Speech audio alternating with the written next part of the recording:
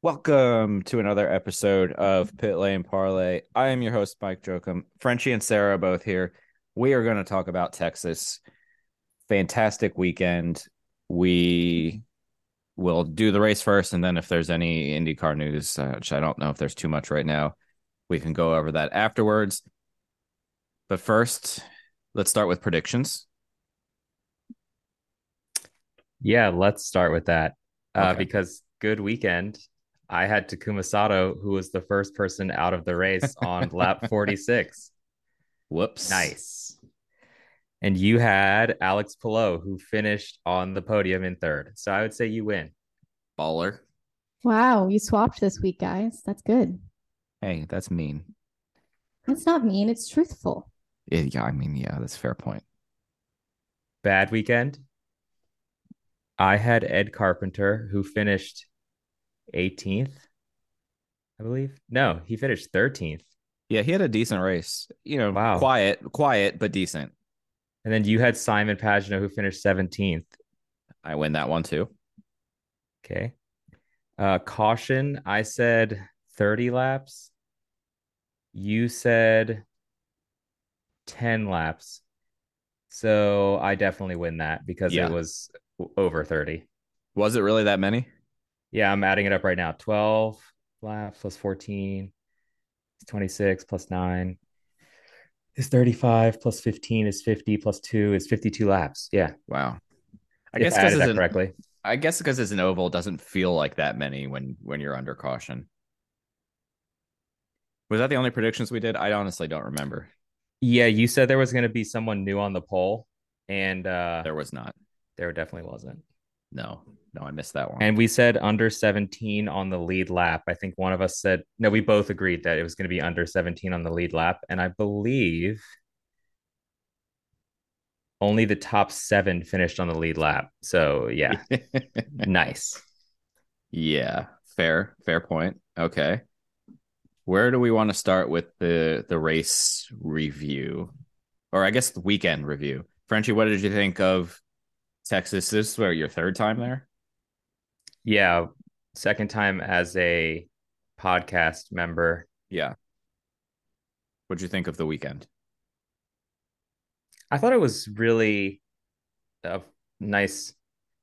I don't know. I guess I was surprised that the racing ended up being so good. Basically, it looked like old Texas, and it definitely had you kind of biting your nails at some points. Yeah. But that was a good thing because we've been waiting for the PJ1 garbage to kind of, I don't know, get worn down over the years of time, or the what is it? The path of time, the test of time, something. Yeah.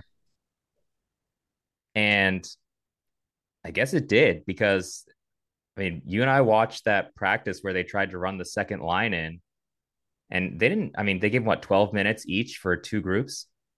Yeah, 12 minutes each. Yeah, so that was not very much. I think a big part of it is just that they have extra downforce now, even though it seemed like a lot of them trimmed out, and the weather was cool. So, going to Texas in beginning of April or in March, it seems like the best time to do it because Texas in June is just unbearable. Yeah, I agree. And I also went to this. So before Frenchie landed, I went to this place called Hard Eight Barbecue, which was probably the best barbecue I've ever eaten. I mean, it was fantastic. That is a bold statement. That is Yes. a very bold statement. Actually, when I texted Ashley Keller that I was going to Hard Eight, I think she sent the middle finger emoji to me. So like, it's not just me. Like there was a bunch of team guys there. The IndyCar photography guys were there. It was pretty much like an IndyCar hangout when I was there. But yeah, it was delightful. And the weekend, like everybody said, oh, the racing will be better. But I don't think anybody, including the drivers, expected it to be kind of what it was, which is a good thing. And I'm super pumped. It was the downforce, it was the weather. The rain held off until after the race. Even if they didn't push it up 15 minutes, they would have been fine because I don't think it rained until like, I don't know, Frenchie, what would you say, like an hour after the race? Maybe a little more than that, a little less than that. Yeah, we were done with post race press conferences by the time that it rained. So Yeah, I think we were on the way to dinner, like the pre-airport stuff before it started to rain. I think that's right. So it was a while. But my fear is Texas is still owned by NASCAR. NASCAR races there not until October, I think. It's one of the playoff races. It's like one of the last ones, maybe the round of 8. So if they produce another stinker for NASCAR, you're going to see a track reconfiguration. You're going to see a repave. You're going to see, you know, both. So, did we get 1 year of awesome Texas to either have no Texas next year or garbage Texas come back? So I don't know. Like, I'm super pumped with how kind of cool it was, but I'm still, I don't know, I guess a little concerned, but we don't have to worry about that now. That's Jay Fry and Mark Miles and Roger Penske's job to start worrying about that. I hope they are like beating down the door of NASCAR right now to be like, please don't change Texas. Because that's what I would do. I have a question as it comes to other series racing on that track because there were other series racing this weekend, correct? And so NASCAR the track trucks. conditions change throughout based on, pebbles and wear and rubber and everything.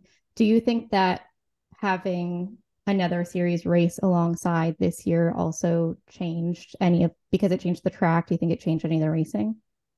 So yes, I was pretty skeptical, to be honest with you, like before the weekend, because this is the first year that IndyCar has had a support series of any kind at Texas since pre-COVID. And with how Texas has been and it being NASCAR trucks and a different tire compound, I didn't know if it would work. And Joseph Newgarden and whoever else I asked that question to in the bullpen was like, no, it'll be great. I'm like, I don't know. But everybody said afterwards, at least that I caught, that was like, yeah, it wasn't a bad thing at all. Like it definitely added to the help. If it wasn't rubbering in the track, because it was at least, adding in some rubber, maybe a little bit higher, maybe not totally the second groove, but those trucks ran much higher than IndyCar ran at any point on Sunday. So yes, it definitely helped. Frenchie, any additional thoughts to that?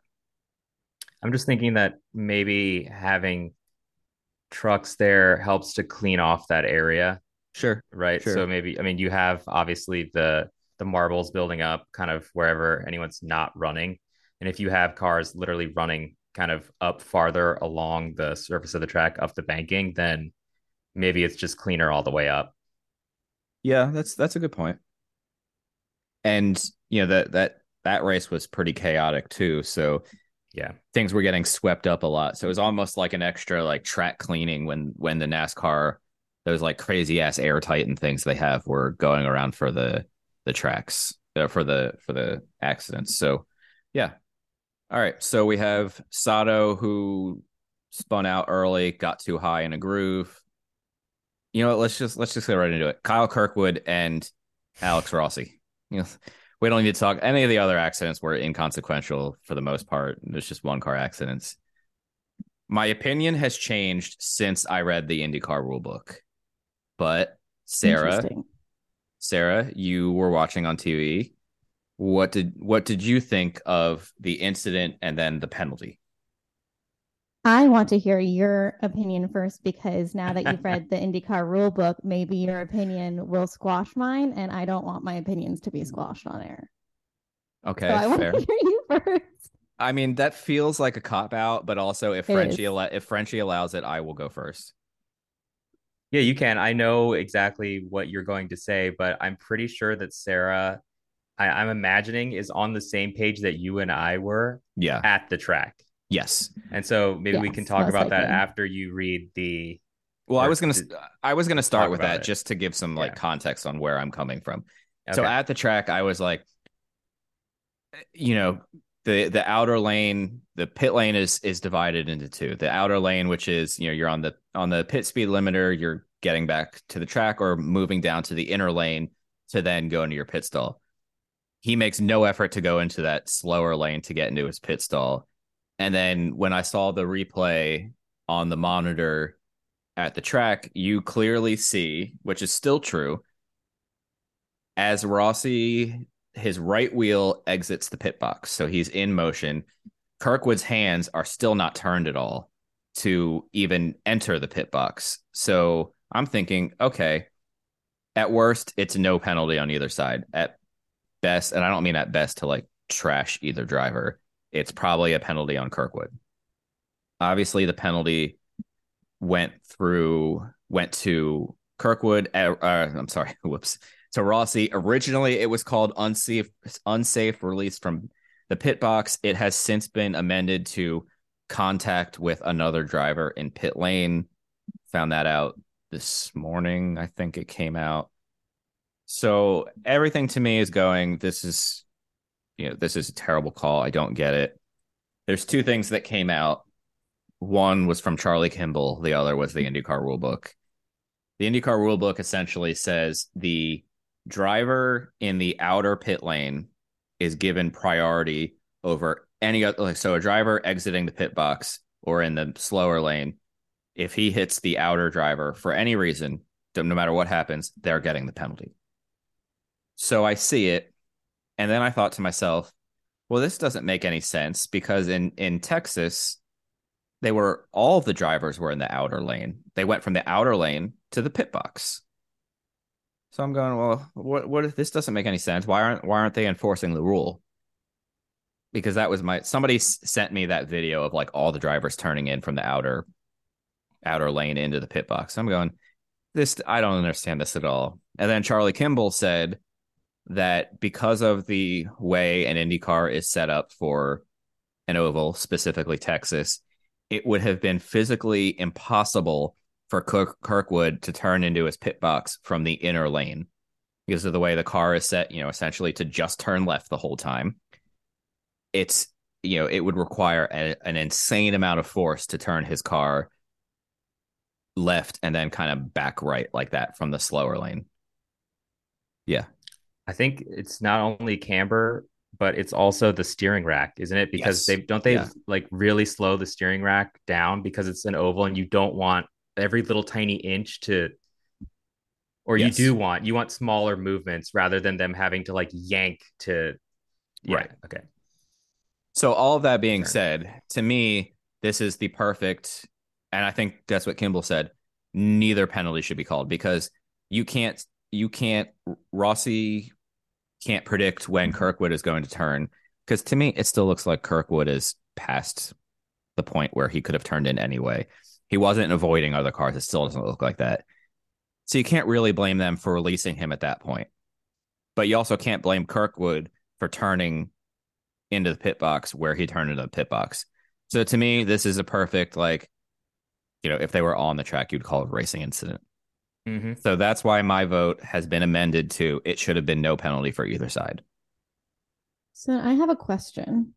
This penalty, based on those regulations that you just said, is based off the assumption that Rossi's team that's releasing him knows and is aware of obviously all that strategy, the changes to the car, the changes of all of that. So then why wouldn't Rossi's team have made that strategy call? Just because they're not used to it, or that's just something that they forgot, or it was just all happening too fast? I think, when you're releasing somebody from the pit box, it's such a split second thing. You're not looking you're looking out on the track and being like, okay, nobody's in the slow lane. Let me, release him from the pit box. It's usually the front tire changer who says like, okay, go. So they probably released him. And then at that very moment they released him, Kirkwood starts turning in. So it's just bad timing. You can't blame Rossi for being released from the pit box then. You can't blame Kirkwood for turning in then.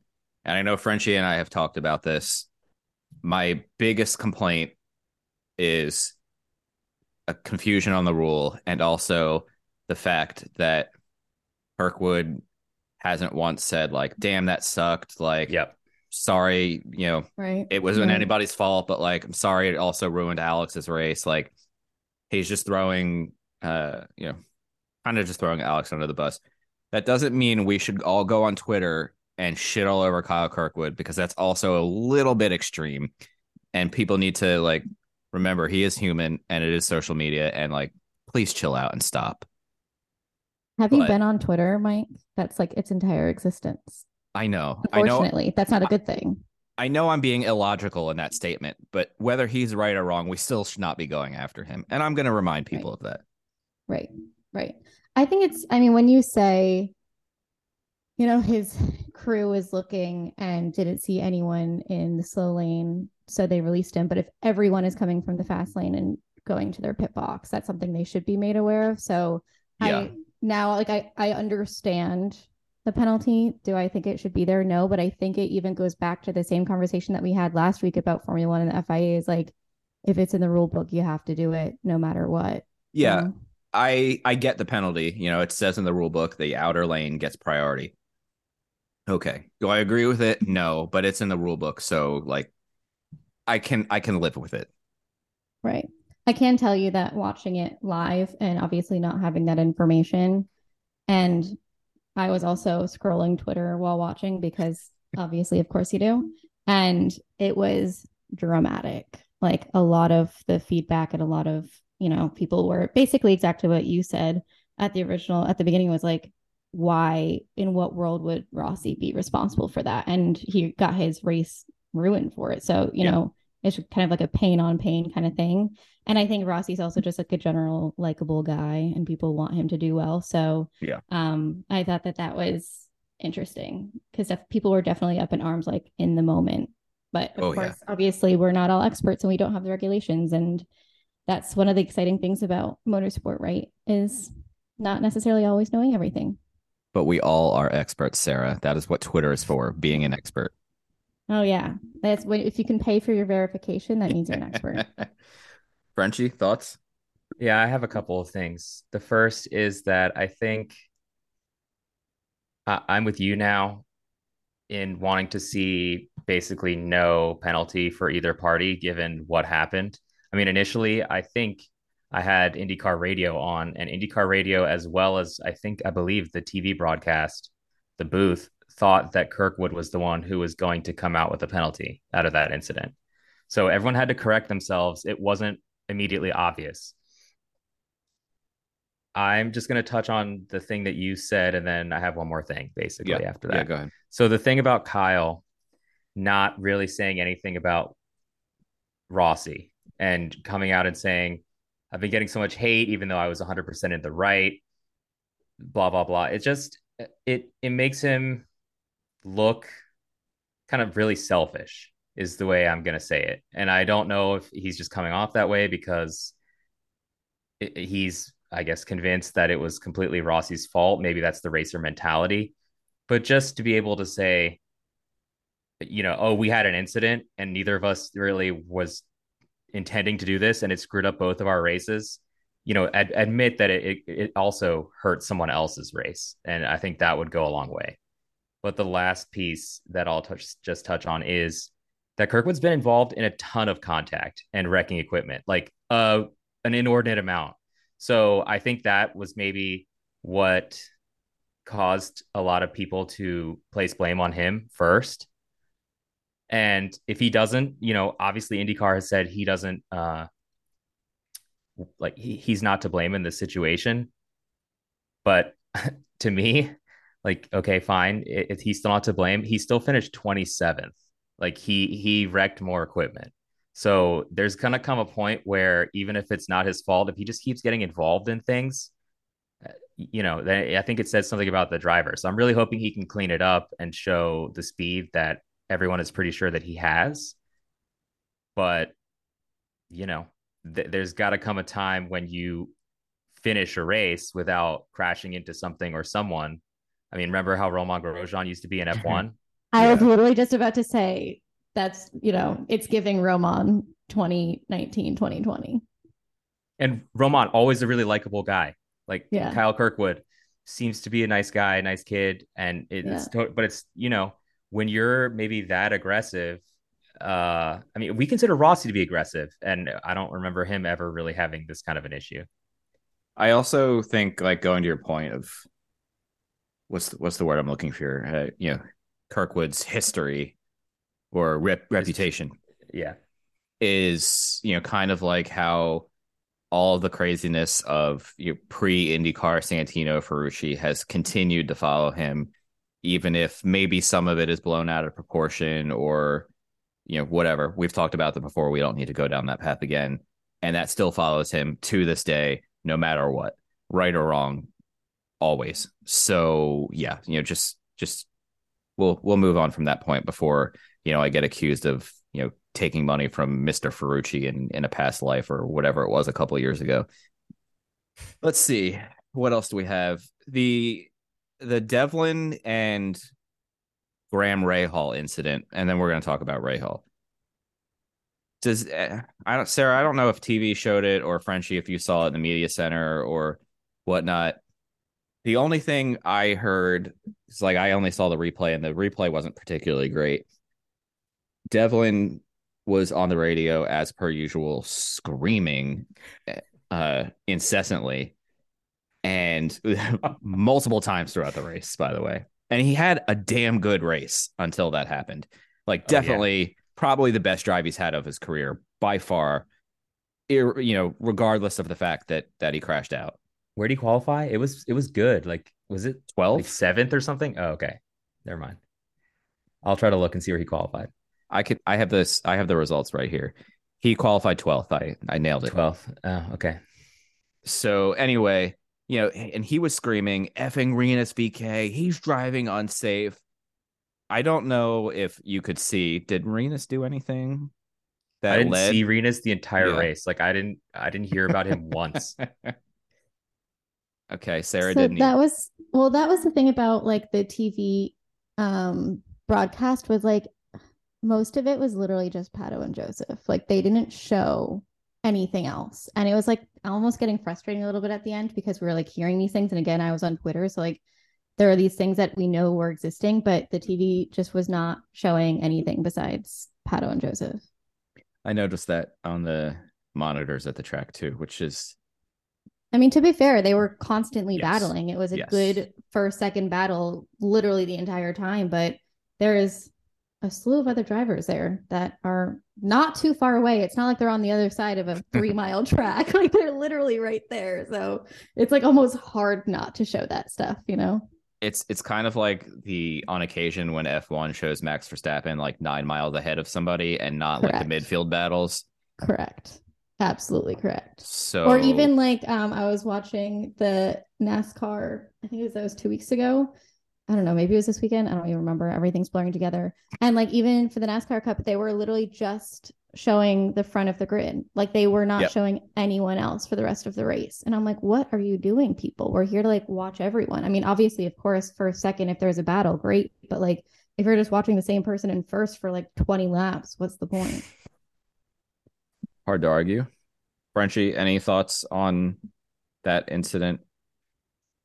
Yeah, from what I saw in the media center, which I think our feed is slightly different than the TV. TV. I don't know. Yeah, I mean It it's should it's be. like TV, but then it's not delayed, and I think we see like we don't have commercials in there, so we see everything basically. So I guess it's like the static cameras. I don't know. Sucks to suck. Sorry, go ahead. Who was that? Is that to Sarah? No, that was to everybody who complains about commercials on TV. That Oh, was okay. definitely to me because I was watching on Peacock and like every 2 seconds it was like, we'll be back shortly. And I'm like, please, you are not even showing a commercial. Just show me the race. Just Oh stop. yeah, But Peacock is like that. It just goes to blank screen like a yeah, it's screensaver. like, we'll be back to coverage shortly. And I'm like, you could be back to coverage now. Yeah, But because sorry, I paid for continue. this, so there shouldn't be ads on it. Exactly. But so basically, what I think happened is Devlin hit the wall somewhere, like he Yeah. bumped up against the wall, and then I think he obviously broke some piece of his suspension because he went down the track and looked like he was trying to make it into pit lane, but he couldn't turn, and so he ends up just going up the track, and obviously Graham's trying to avoid him, and it wasn't possible to avoid him, and so Graham was actually extremely calm and what's the other word? Probably because they had such a dismal weekend. His weekend ended early, and he was like, "I can get the hell out of this goddamn state." No, but he didn't blame Devlin at all. Usually Graham is a person to kind of be like, he'll call people out for the way that they drive if he really thinks that they did anything. So he obviously, there was no blame to be placed on Devlin, and it's unfortunate that, like you said, probably his best performance it was just kind of ruined by this Yeah. incident. Yeah. Although Graham, like you said, was put out of his misery. So, on that note, I don't think we expected Ray Hall as a whole, as an organization, to be as dreadful as they were this weekend. You and I talked last week about kind of being a little worried about Jack Harvey with Linus Lundqvist now testing at Texas, which was Earlier today. yesterday. Yeah, Oh, no. earlier Yeah. today. Yesterday. You're right. Okay. Earlier Both. this week by the time you listen to it. But I immediately grew worried. So I was looking at the IndyCar app, which has live telemetry while during qualifying, and lap one of qualifying, turn one, most drivers are 99% on the throttle, 100% on the throttle. Jack Harvey, about midway through turn one, was about 45% on the throttle. That's super concerning. And I think on lap two, yeah, it was lap two, same corner, he went, "Guys, I can't give it more. I have no confidence in this car." And that is just like, as a race car driver, when you don't have confidence in your car, like clearly you're going to let off the gas. And then at first I thought, Jack, like it's a Jack issue, like you and I were talking about last week. And then you go to Lundgaard, and Lundgaard was no more than 60% on the throttle in turn one, maybe 70. And Ray Hall was 50 to 62. And Graham is like, I think we can call him at this point. Like he's excellent on ovals. Yes, he's a good oval driver. I mean, he's a pretty good driver all around, but I think Correct. You never count him out on an oval. He lap two held it. He held it lap one longer than Lundgaard and Harvey did because he has the experience. Lap two, he did hold it 100% throttle the entire way, but still, I mean, they made a couple key additions in the offseason in the engineering ranks and whatnot and team personnel that I'm forgetting about now, but this was as bad a weekend. For the ones who work hard to ensure their crew can always go the extra mile, and the ones who get in early so everyone can go home on time, there's Grainger, offering professional-grade supplies backed by product experts so you can quickly and easily find what you need. Plus, you can count on access to a committed team ready to go the extra mile for you. Call, click Grainger.com, or just stop by. Grainger, for the ones who get it done.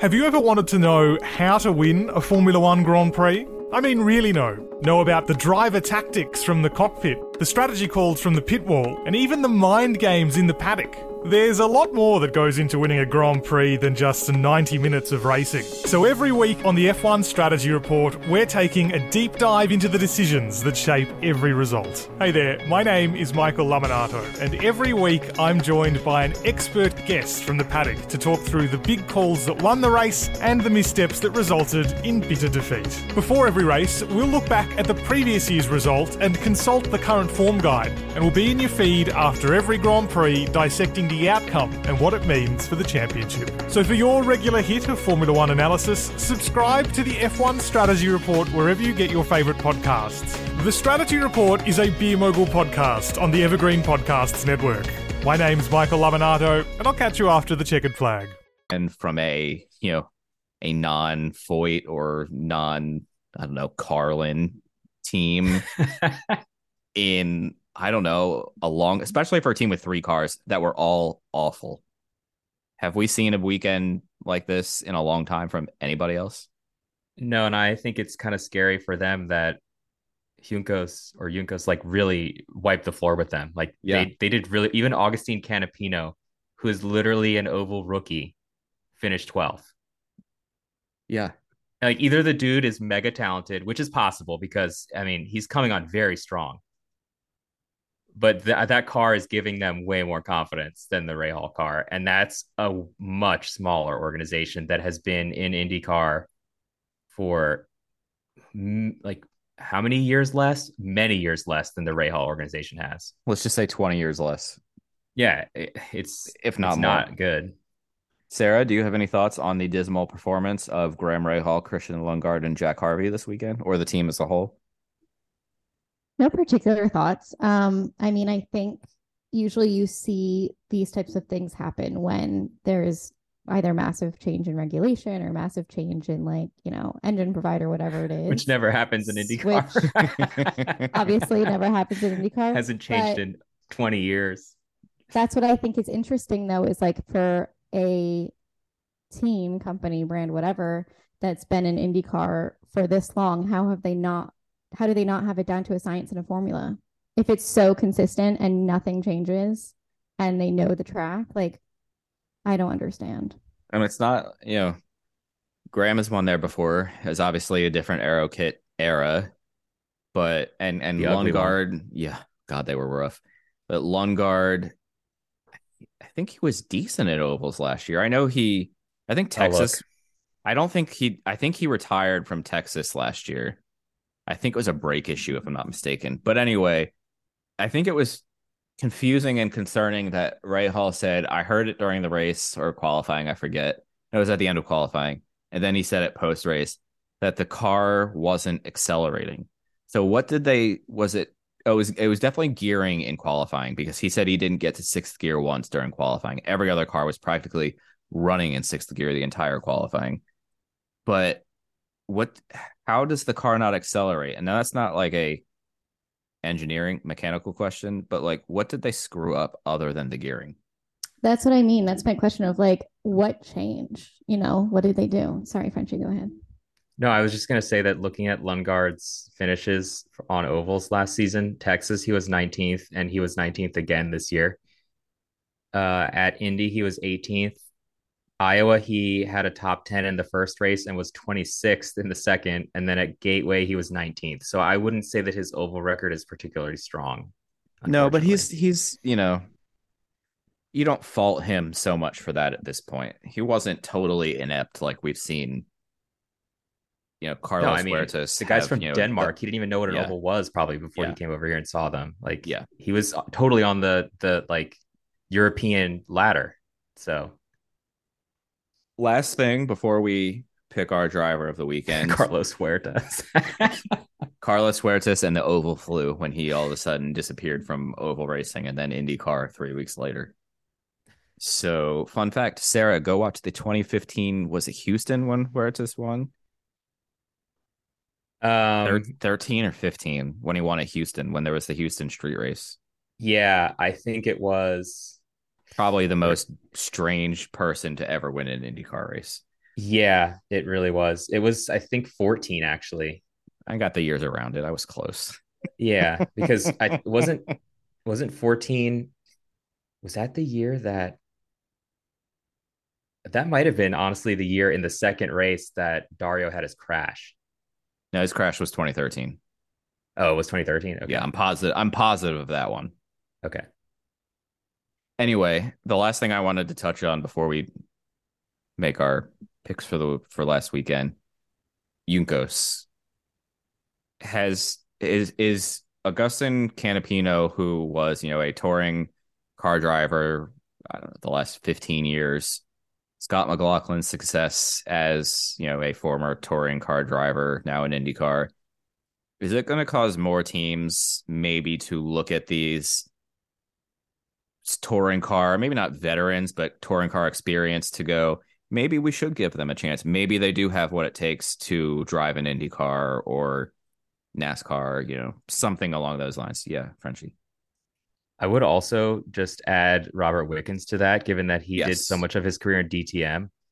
So, I mean, it's not necessarily a touring car, but it's like super touring cars, basically, right?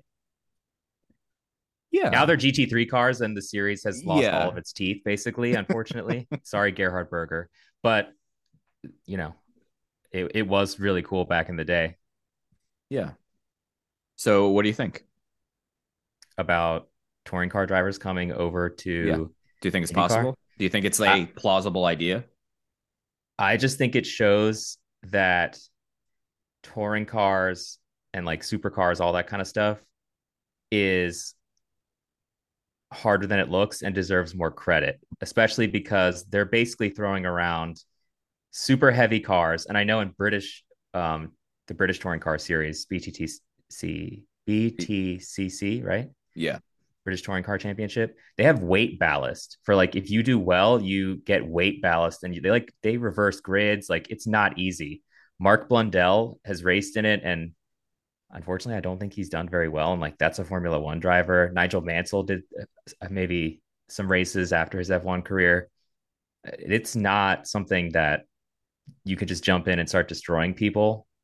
So, hey, I think, and I'm going to make fun of you for the way you said his name because it's not Augustine, it's Augustine. Listen, I'm from America, so he gets the America pronunciation. That's not an excuse. Just saying. I know. I know it's not a good excuse. Hey, he learned English in 4 months. We can pronounce his name right. Like he learned our language. Listen, he learned English in 4 months. I haven't learned English in 35 years. So, there's something wrong with this picture. Also, I need to figure out how to say the name of that team correctly because I hear you the way you say it, and then I think I pick it up, and then I really think we're not saying it correctly. So I'm going to find out because I think it's Juncos, like as you would say the J, like you would in Spanish instead of Juncos. But I got to find out for sure. Okay, Sarah, thoughts? I actually have a question to your question, if you would allow it. I might have a question to your question to my original question. Yes, continue. I would hate that because my ADHD can't follow. Obviously, I am a novice as it comes to the IndyCar, IMSA, WEC, touring car, etc. world. I've watched F1 for 10 years. That's my life. That's what I know. And that was my bubble very ignorantly. Now, obviously, I realize because now that I'm into all these series, I'm like in love and it's amazing. So I think my question for you, and I don't even know if there's an answer to it, but with all of these different series that exist around the world, right? And a lot of them, you see a lot of overlap. So F1 drivers going to other series going to F1, WEC, IMSA, et cetera, et cetera, et cetera.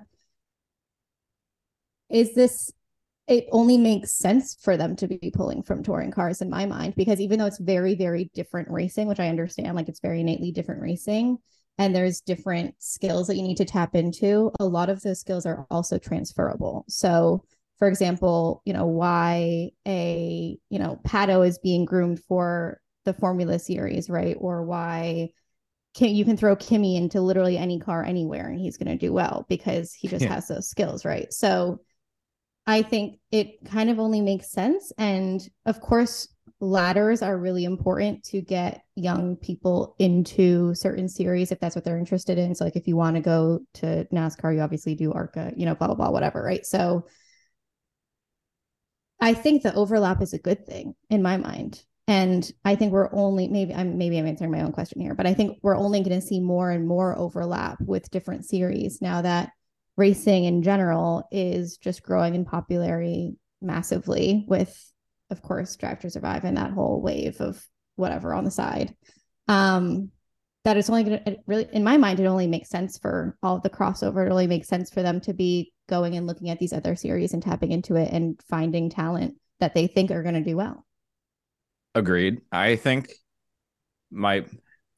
keying on something Frenchie said about like the heavy touring car, like a heavy touring car, I'm guessing they have power steering. I don't particularly know, but it's a pretty heavy son of a bitch. So a pretty heavy car probably translates pretty well to like an Indy car having no power steering, which then obviously, they'd be fine in NASCAR with a heavy car. And, if they want to do Formula One, it has power steering. And so I'm sure they'd, pick up on it. Obviously, I don't think we have any touring car drivers in Formula One that, at least at this time, but yeah, interesting thought. And I saw somebody else talking about it on Twitter the other day, so I figured I would throw it here. Okay, so looking at power steering. Yeah. Okay, thanks. That being said, let's go to driver of the weekend. Sarah, you get to pick first. I have two. which You can is you can only pick hard. one. Hmm. Hmm. Me. Okay. Well, I'm still gonna say what my follow-up is. My follow-up Okay. is obviously David Malukas because he's a co-host and he did really well. Okay, So fair. obviously big support. Respect. Um, no, I mean, as it probably comes to zero surprise to both of you, I loved watching Pato challenge Joseph this weekend. It's just like the obviously being at St. Pete and watching him come in that like very narrow second and then him again just like battling constantly today. It's just a matter of time until he starts winning and then winning consistently. And I'm very excited to see that happen. It's unfortunate that every time he does get second, he seems like so disappointed and sad. I just wish that he would be happy and celebrate, but I guess that's not in his blood. So yeah, I mean, I think he's my driver just because he was like constantly keeping that fight going. Respect. Frenchie. I'm just going to touch on Pato real quick because look at what Will Power did last season, basically winning only one race and being extremely consistent all season. And I think someone needs to just bring that up to Pato and say, you are shaping a championship drive right now by finishing on the podium every time. Yeah, he's Yeah. just like so excited and ready and willing to win that he's just disappointed in himself. And you can like tell that from his personality that he just like beats himself up for it versus like, you are fantastic. You're proving yourself. You're proving your worth. You're living up to your sponsors. Like you're doing everything right. And I think like there's nobody else there beating him up. I think he's the only one doing it to himself. But that's a philosophical thing philosophical ideal that I actually don't know him and I don't know his personal life, but that's what I gauge from the internet. I dig it. And my pick, I'm torn. I can't pick two because I just told Sarah she can't pick two. Whichever one you don't pick, I'll pick then. Eat it. Oh, wait, you Eat didn't. my dust. I didn't pick. I just commented on what Sarah said. No, you go ahead then. Okay, then my pick is going to be, you know what, just so I can say his name again, Augustine Canapino. Okay. How crazy is my it pick either easier for a guy who this is his first oval and it's one of the most daunting ovals you could possibly take on. And he finished in 12th above oval specialist Ed Carpenter. That is either Ed Carpenter is not really an oval specialist or or Canapino is just pretty incredible. So, I got to give him a lot of respect for that. And I think this is an excellent start. So I'm gonna go slightly kind of maybe off the radar Felix with this one. Rosenquist? No. Just kidding. No. I am going to go with Marcus Ericsson. Didn't qualify well, Nice. qualified 16th, finished 8th. Kind of like alluding to what Frenchie said about Pato. Same thing. Came home with decent points. Has a good championship standing after a couple races, which is, what you need as you kind of start to get towards the middle part of the season in a couple months. So, it's one of those, again, bank the points for later in the season. So he got the most out of a, not great performing car this weekend and brought it home in 8th. Do we have any IndyCar news? Yes, I believe we do have a little bit. Lundqvist But we and also Catherine Legg tested at Texas. It went well, like every test does. It was great and amazing, and they ran tons of laps and did awesome things. And the car was great. The sponsors were sponsoring, and is the press release right in front of you, or is this just off the cuff? Oh, totally off the top of my head. I haven't even looked at the press release. Yeah, I could probably read the press release in my sleep at this point for a test. Exactly.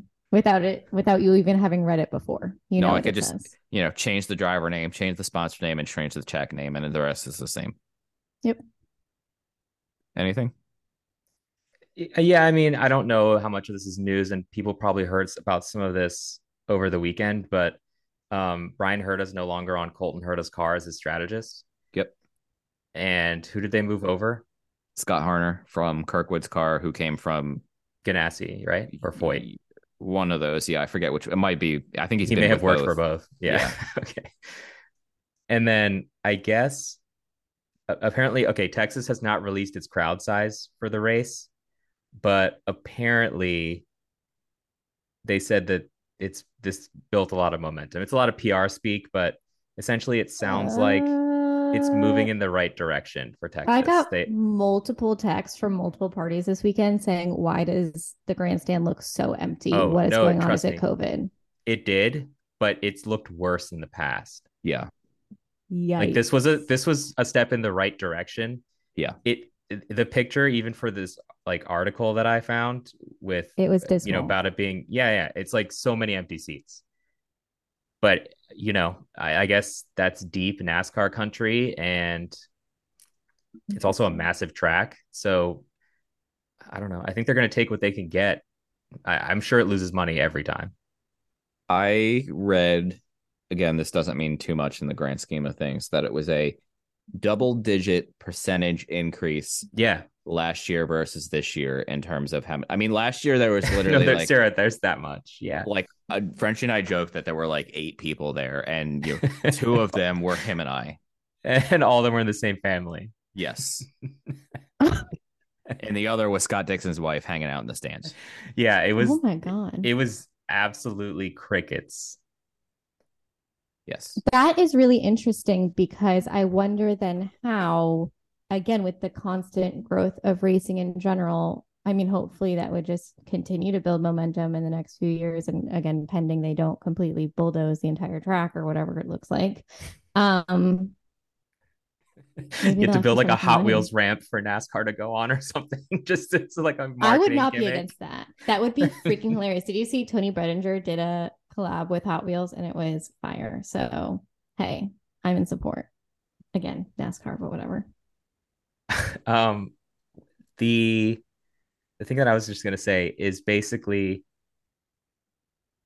that the autograph session was apparently packed from all the photos I saw and from us Yeah. walking by it. Like it was a long line to get drivers' autographs. And Pato did a really good job bringing people to the track this weekend. Obviously, he's got that Texas is his second home, basically. And I don't know how many people he brought, but there were so many people in Pato gear. Like it was pretty impressive. I think he did a really good job pushing his brand for the weekend and getting people to come out. Like he should get a cut of whatever the race made. I like the race didn't, well, obviously we just discovered the race didn't make any money. But secondly, I also think that a lot of his sponsors are based in Texas as well. So I'm sure that that helped too. Like if, Mhm. like with like box sales or suite sales or whatever, hopefully. Yeah, and apparently they sold out of merch. And before we wrap it up, I did get an email with some like Texas stats that were pretty amazing, and it's been posted on Twitter today. Frenchie is waving his finger at you. You need to wait. I don't want to wait. That's why I was waving my fingers so that we wouldn't have to edit this part out. But maybe Mose is just going to leave it in to spite you now, Sarah. 100%. I was just going to say we have to pick who did a like disappointing this weekend. We never got to that. Yeah, go ahead. You start. Sorry Okay. for the interruption. I just saw you waving a little white flag over there and I felt bad. He was It defeated. was like when the kid raised their hands in school and then they don't get picked on. Like every single time they raise their hand every single time and they don't get picked on. That was like the vibe you were giving and it was breaking my heart. So had to interrupt, but feel free to edit, host. Probably not going to. Because it's fine. It's everybody, it's normal. Bring some character. All right, Yeah. Frenchie, you can go now. We'll shut up. Yeah. So I have to mention this, and then I have to mention one other thing, host, before we close. Maybe you were going to mention it, but Nope. disappointment of the weekend, I'm going to say is probably Stingray Rob. Okay, I mean, fair. I just really didn't he crash kind of on his own? Yeah, he got too high in the marbles and lost it. Yeah, I mean, just 2 races where he's crashed out in a row to start out his IndyCar career is not, if I'm gonna give Kyle Kirkwood crap for wrecking equipment, I'm gonna call out Stingray Rob too for doing it and hope that both of them can save money for their respective teams moving forward. Fair. Okay. Sarah, disappointment of the weekend? I don't like being disappointed in people. They all tried their best. Yeah, we like all of them. We just have to pick I somebody. I know. mean, I'm not saying that about Stingray because I have anything against him. It's just gotta pick somebody who, usually if you're disappointed in someone, you had decent expectations for them, right? So look at it that way. Yeah. Can you come back to me? Can you go do yours first and then talk to me? Yeah, I will go with Felix Rosenquist. That's was Again, gonna be my other choice. Yeah. again, such a good qualifying effort for the second year in a row at Texas. For the second year in a row at Texas, he wasn't even close to the last qualifier. I think he qualified. He was the eighth out of 28 or 10th out of 28th, or he was pretty early on because he got involved in that wreck early on in St. Pete. And then by the end of lap two, he was in sixth position. By midway through the race, he was in 10th, eighth to 10th. And then, he hit a bump or lost it in turn three or turn four, up too high and went into the wall. And it's just another questionable result by a guy in a contract year who needs a good result. He's Charlie Brown of IndyCar. Like he just Yeah. seems to have this awful luck, and you feel bad for the guy. Like he's pretty likable.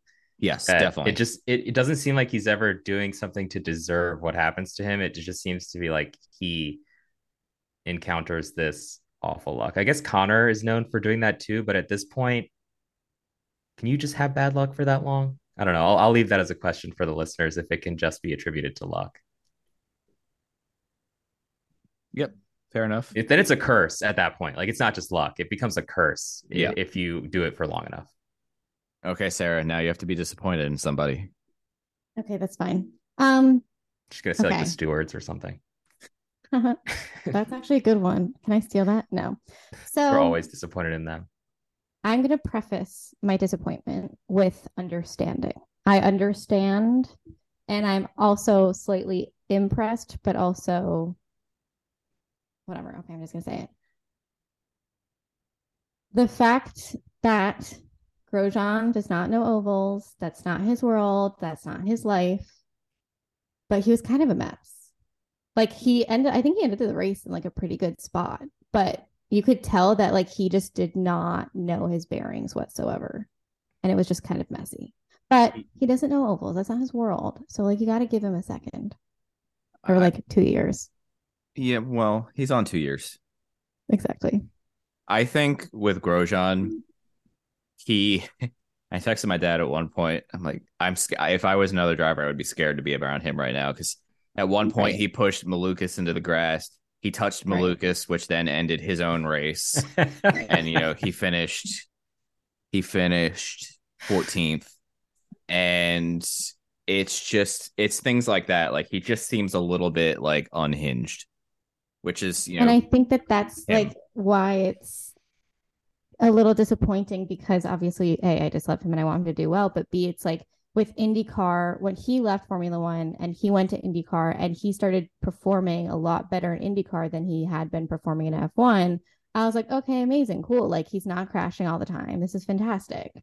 But then watching him on the ovals like gives me anxiety and stresses me out. So that's why he's my disappointment, even though I understand and I love him. Yep, I get that. Okay, now we can get to my last point. No, your last point is invalid. I'm making your last point invalid. No, I'm kidding. Go ahead. Just wanted to say that. I don't think anyone is going to be able to at this point. Maybe like I think if you're listening to this on Thursday, this is the last day to vote, right? Or voting has closed for the. It closes on the 6th. Yeah, so that's Thursday. Yeah. So if you haven't voted, please vote. This is the last time we're going to ask because the voting's obviously going to close. You do have to create an account, which is kind of frustrating. I understand, but there's a box you can uncheck and then they can't email you. So you can escape their surveillance or whatever, or you can make an alias or something. I don't know, or send it to spam. Like we're just asking you to vote because if you like our show, we want to kind of see how much people like our show and if it's enough to get an award. Yeah. what he said. You can also say, isn't it so exciting that we're in this award? And if you want to stay up to date with all the news of motorsports, they will do that too. How exciting. More motorsports content. Or you could just go with my approach and be like, just do the vote and don't complain when I ask you to do the vote.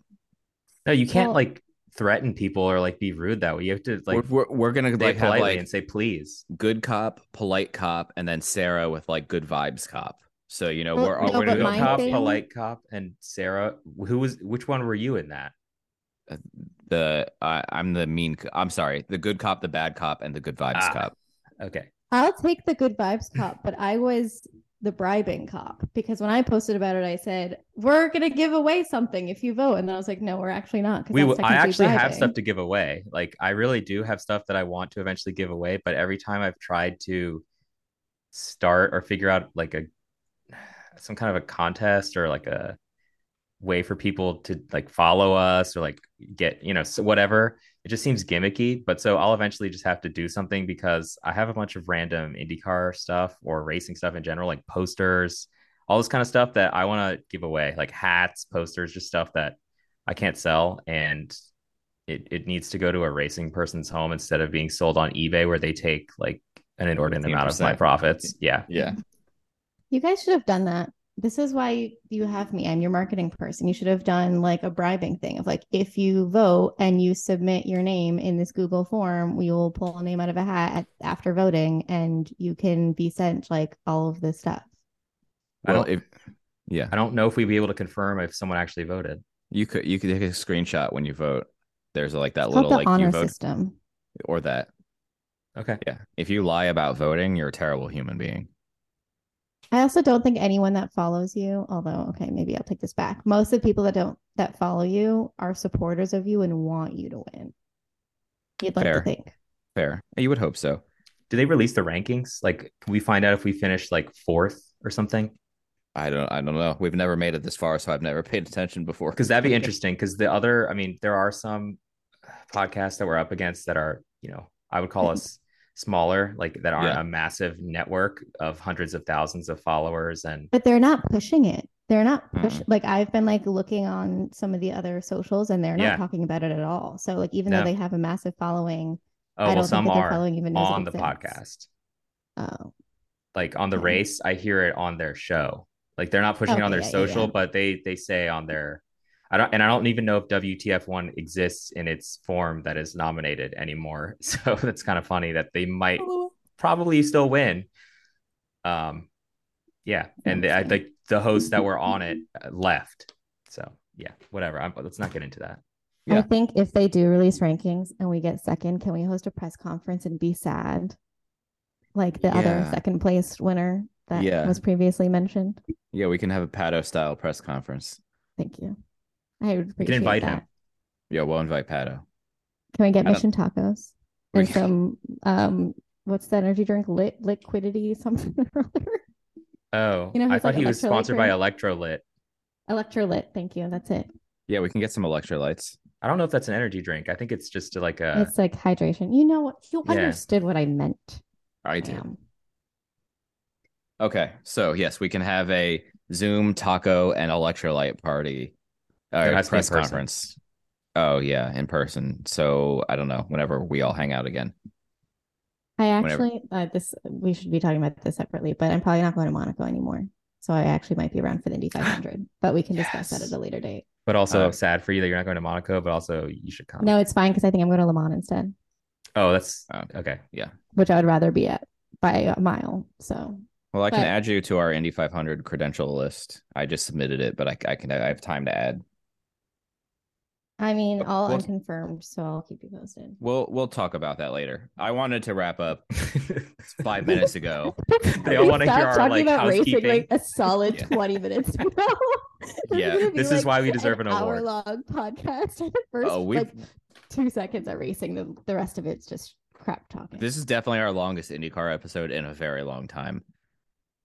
And what percentage do you think we actually talked about IndyCar? 65%. Like I would go more than half of this. I mean, yes, so the first turn, not full throttle, 65%. Yeah, we're definitely the Right. title is This Episode Was Not Full Throttle. Right. But All right, anyway, you can finish now. Texas notes that came out. It's been on social media today, but the 28 entries were the most since 2011. 26 lead changes were the most since 2000, the third most ever at Texas, and the most at a non-Indy 500 race since the IR18 bodywork was introduced 5 years ago. Blah, blah, blah. 1,070 on-track passes, the most in 7 years. Second highest total since IndyCar began tracking on-pass passes in 2006. Pato O'Ward led all drivers with 93 on-track passes, the most since TK in 2016 with 94. 4,439 passes for position. 169 of those were in the top 5. 256 were in the top 10.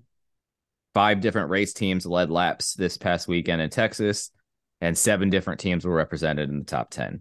On that note, we got back to racing, and we're going to end the episode. Running should be simple. Just put on your shoes and go. And yet, when you try to learn about how to get better at it, especially as you age, you're confronted with conflicting advice, complicated workouts, and confusing nutrition trends that just won't work for you. On The Planted Runner, I'll share exactly how to run faster, longer, and feel great doing it at any age because you don't have time to waste. I'm Coach Claire Bartholic, and I went from not running at all in my late 30s to finishing a marathon in 2:58 at age 42, all on a plant-based diet. I've helped hundreds of runners achieve new personal records well into their 60s and even 70s with science-backed training, plant-based nutrition, and proven mental strength techniques. Each episode of The Planted Runner is like a private coaching session on the run where you'll learn from me and the guests I interview. You'll get actionable lessons to help you become a better runner every week and reach goals that you never thought possible. Whether you're training for your first 5K or your 50th marathon, take along The Planted Runner on your next run. Let me show you how your best running is still ahead of you.